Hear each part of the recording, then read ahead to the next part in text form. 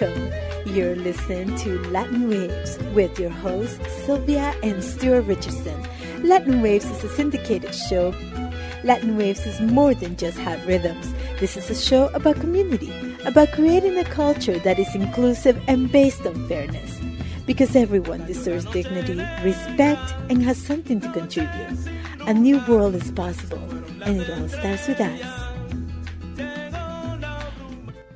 In the media and in the policy has been, liberal feminism. And I think that in many cases, what women object to is, in fact, exactly this kind of feminism, which basically has seen equality with men as the fundamental goal, and ignoring, for instance, that men too are exploited in this society, and has seen as exclusive goal entering into the male-dominated areas. That was the voice of author and educator Dr. Silvia Federici, speaking with Silvia about her newest book, Revolution at Point Zero. So stay tuned. You are listening to Latin Waves. We are very privileged this morning to be joined by Silvia Federici. She is the author of Revolution at Point Zero, Housework, Reproduction, and Feminist Struggle. Very privileged to have you on our program. Thank you for joining us. Thank you to you for inviting me. Now, when we think about revolutions, there's often the idea of armed revolution, of uprisings, and we often, don't think about the specifics of what it is we're trying to revolutionize or change. So tell us a little bit about your book. How was this book inspired? But particularly is focused on housework and reproduction. Yes, the Revolution at Point Zero, it's a book that collects many writings I've done over a period of almost 30 years, from the times I was very engaged organizationally in the women's movement to the present. And it tries to provide a framework to think through, what is domestic work and what is reproductive work as a whole, what place it has in society and in our life, in our experience, why it has been made so invisible and devalued. And also the book looks at the transformation that have taken place since the 80s and through the 90s in the restructuring of the global economy, and tries to see how these changes have transformed reproductive work and what impact these changes have had on women, who have been and continues to be to this day the main subject of reproductive work. It's still women who do most of the housework and most of the domestic work also outside of the home on a paid basis. So this is what the book presents some of the earliest essays are from the 1970s, when I was involved in an organization called Wages for Housework, the International Campaign for Wages for Housework. Our position, I think, truly revolutionized the way housework has been conceived traditionally, because it has always been presented as a work of love, as a personal service that women do to their family, to their children, their husbands, and in a way as something natural, something that belongs or issues from the personality, the physical and psychological makeup of women. And we were fighting against this idea, which has been so important, so effective in making this work invisible, making invisible that it is work. It is social work as much as any other form of work.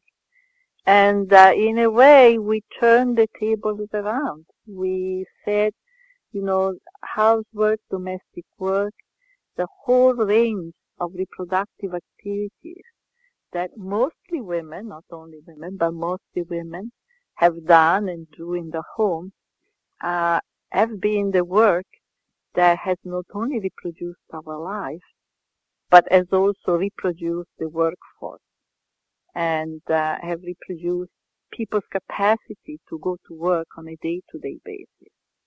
So far from being unimportant, actually this work has been the pillar, the foundation for every other form of work. They have been really the foundation for, the capitalist organization of work. And we have denounced the fact that, employers have gotten away with a lot of free labor because, without, a person at home, reproducing, workers on a day-to-day basis, reproducing wage workers, every place of employment would shut down.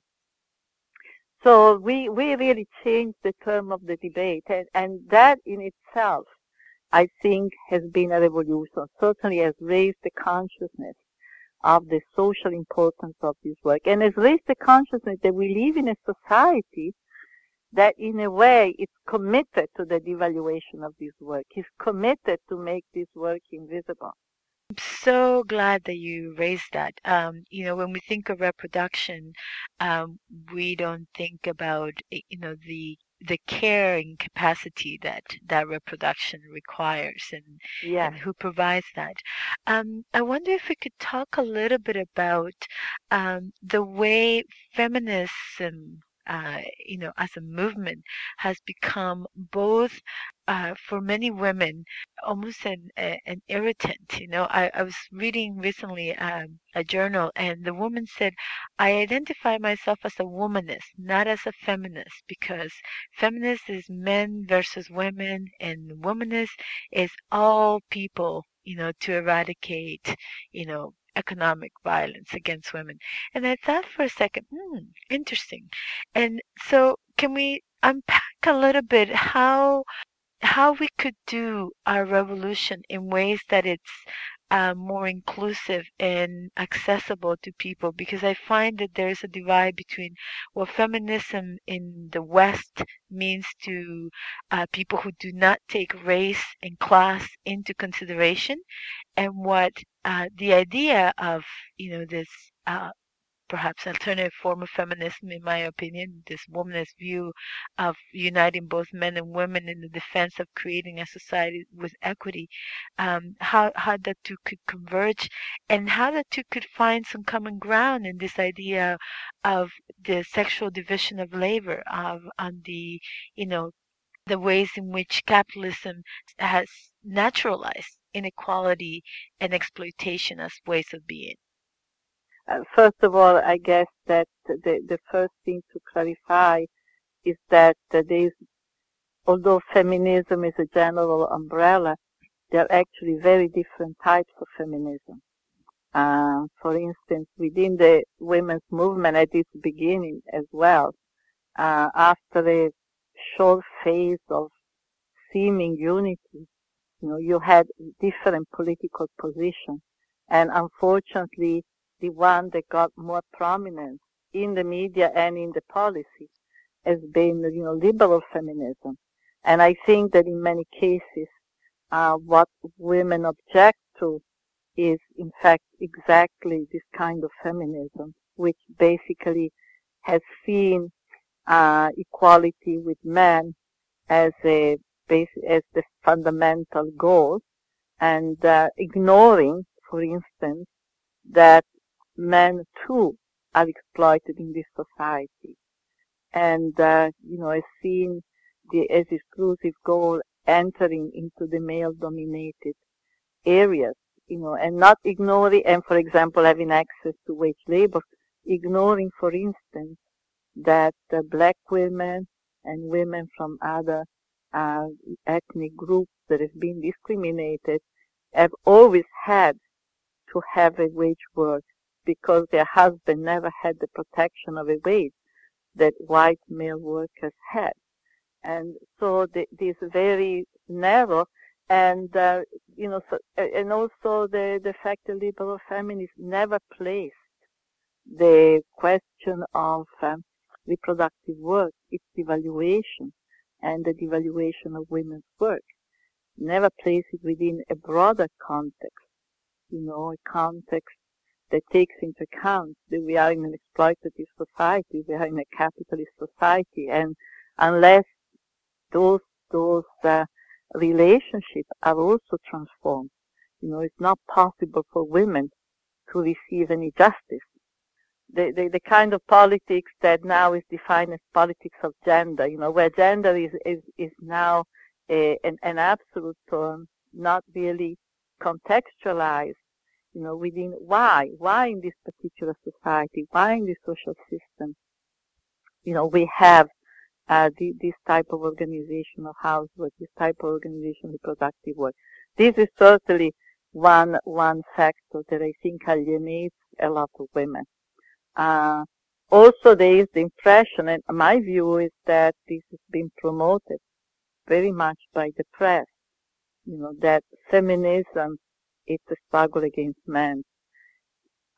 In my long experience, being in the women's movement and studying the women's movement, very few women actually took that position, that men are the problem.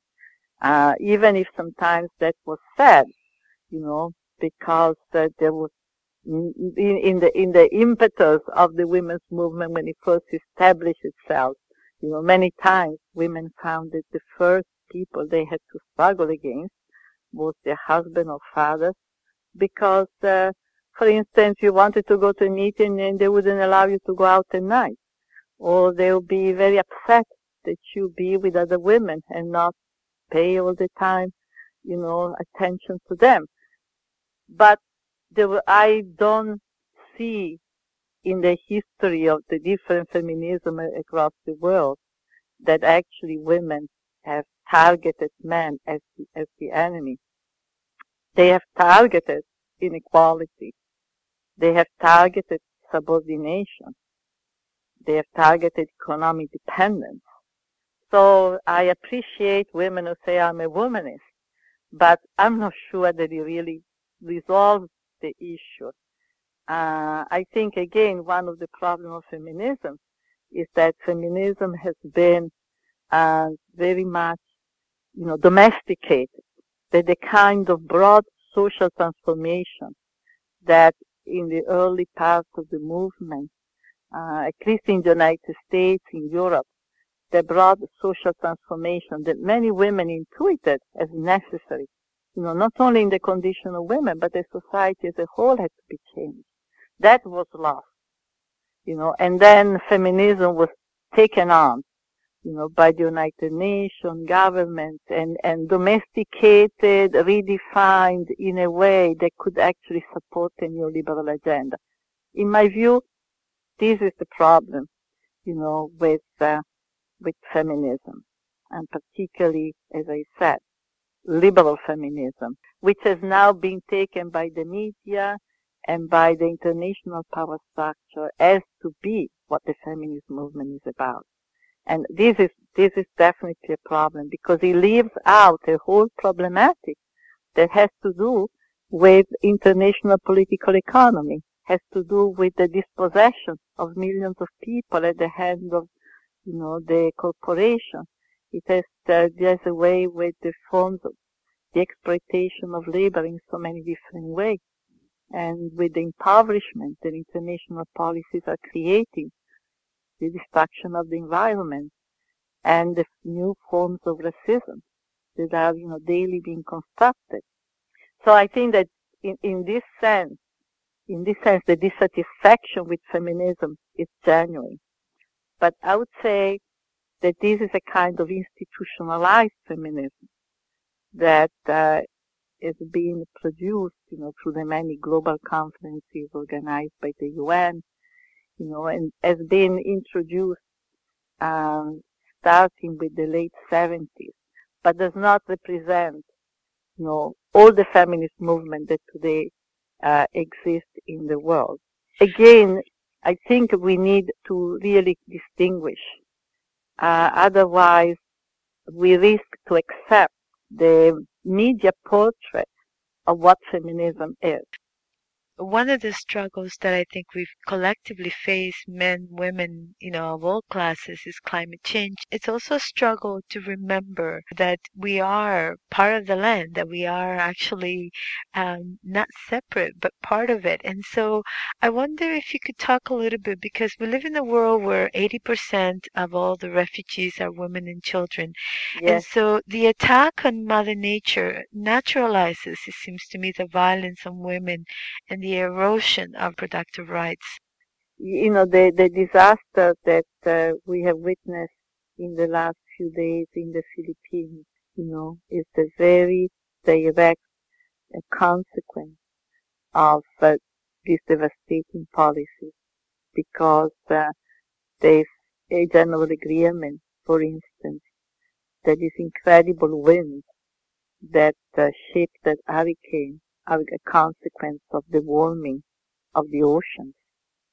And the warming of the ocean, of course, are a consequence of the really criminal blindness and criminal refusal, to change form of production, which is in fact destroying the environment. And it's not only climate change in general, but wherever you go, from the furthest tip of Africa to Latin America to the US, you find exactly the same problem. You find the mining companies now are massively expropriating in violent and fraudulent ways, often with the complicity of local chiefs, governments, and so on, people, and then squeeze this land to take anything out, and whether it is gold or diamond or platinum or oil, you have fracking that is destroying so many in the U.S. as well, thousands of kilometers in so many countries. So many places you have the same struggle today, whether it is Canada, whether it is, for example, the case of New Brunswick, very recently, where you have a whole indigenous population fighting against the attempt for the mining company to come and do fracking in their territory, who have come and confronted the police, and they've been beaten, they've been arrested. This just a few weeks ago. In fact, their struggle is still continuing to this day. And not only the land, but the seas and the forests, so we are moving towards a world where people are being made, homeless, refugees, forced more and more into refugee camps or into these mega cities, 20 million people. I think the idea of this corporation, the Monsanto and the mining companies, because there is a real continuity between the politics of agrofuel, agrobusiness, and mining. Basically, the idea of pushing the people of the world into mega cities and then have complete control over the natural resources of the planet. This, I think, is the scenario, the landscape that is unfolding, and all we can hope is that people's resistance will be able to put a stop to it, will be able to reverse it. The other part, I think, is that we need to maybe explore how we go about resistance, because if the resistance of workers in the Philippines and the resistance of workers in Canada and the US were aligned, we would have very different response. The Monsanto companies would not be able to simply move with impunity. If our struggles Yes. were aligned, we would not have to debate whether women's work in the home should be shared work, should be, acknowledged as labor. We would have at least a conversation, and have Yes. the spaces to have. Yeah. I think it's very, very important. For instance, as an example, this summer I was in Greece, I was in Thessaloniki, and some friends drove me up to this area, Alkiri, which is in the north of Greece. It's a beautiful, beautiful area, it's a little paradise. It is near one of the oldest forests in Europe. The sea is marvelous, and there are all kinds of beautiful old villages. And right there, a Canadian company from Vancouver, its headquarters are based in Vancouver, it's called El Dorado. And I know because I did some research, so I know it's in Vancouver. It's basically planning this incredible project, which is an open mine extraction of gold, which means that the construction of a huge, huge hole that would be filled with all kinds of cyanide or mercury to detach the gold from the ore. Already they have begun logging from this very ancient forest. So presumably the forest will be destroyed at the end of the process. Actually, the process does not have an end in sight. The gold in the terrain is very small. So in order to dig the gold, they have to move a huge amount of soil, and that will create a permanent cloud in the sky. Permanent cloud in the sky. So the villagers around have been protesting and protesting and protesting. They've been really also, unfortunately, this company, El Dorado, has the support of the government, and the government sends the police.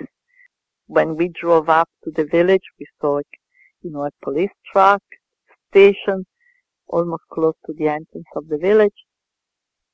And, of course, the connection, if people from Greece could be connected with people who are against this type of practices in Vancouver.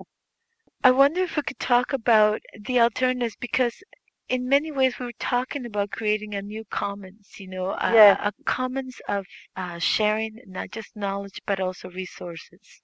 absolutely. A number of things I think is very important to realize that even now, with this immense drive to, take over all the land by the corporation, nevertheless, you still have many population in the world. I think Latin America is a good example, who still have the land, who still own land in common, and still manage the land on a community base, on a communitarian base.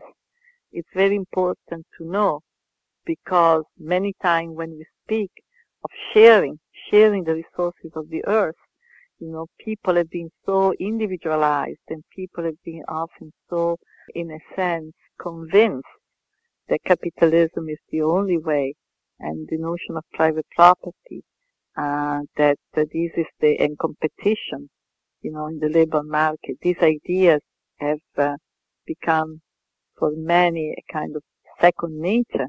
It's important to know actually that not only historically, people organize their life in a communitarian base, but even today that exists. So those commons are very much under attack.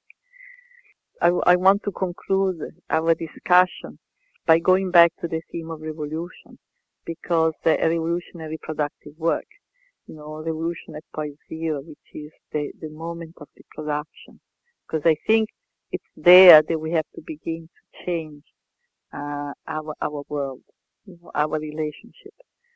We certainly have to create a world that is based on a very different logic than the capitalist logic.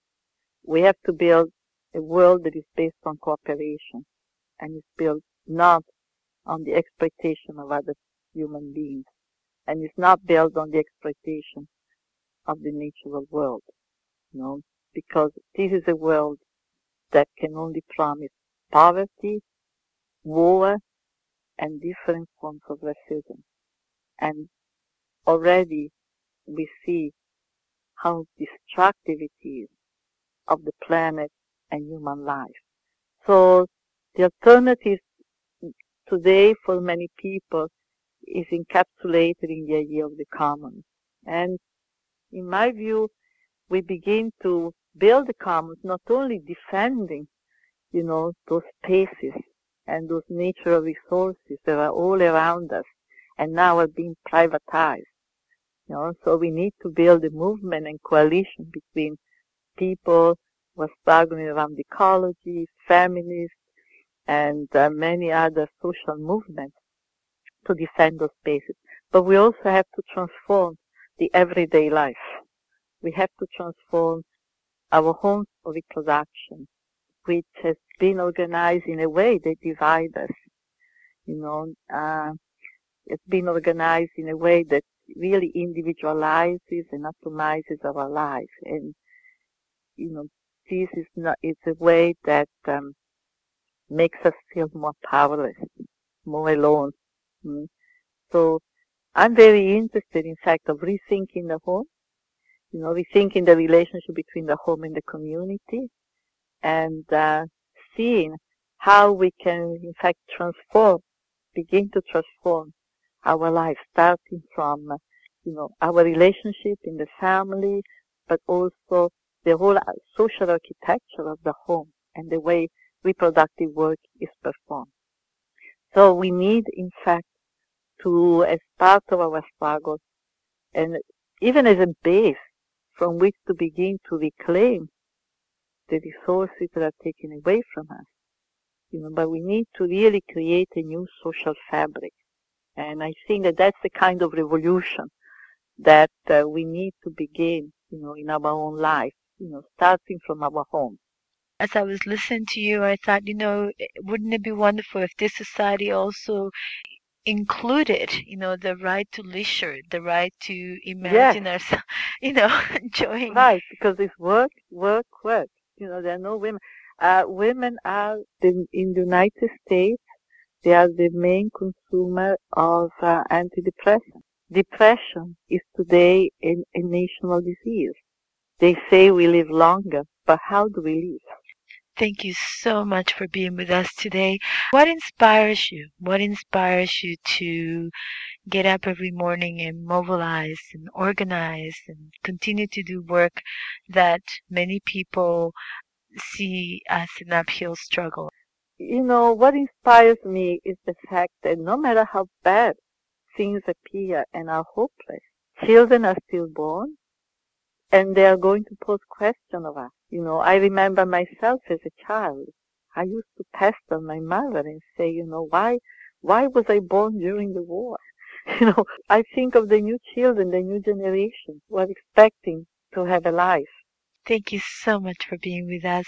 My guest is Dr. Silvia Federici. She is the author of Revolution at Ground Zero. Tell our audience how they can access your book. Distributed by PM Press, or I'm sure also Amazon. Thank you for listening to Latin Waves. Latin Waves is an independently produced syndicated radio program made available for free to campus and community radios, and also to the world at latinwavesmedia.com. Please visit the website to hear previous shows, hear about upcoming events, and consider becoming a member for as little as $1 per month.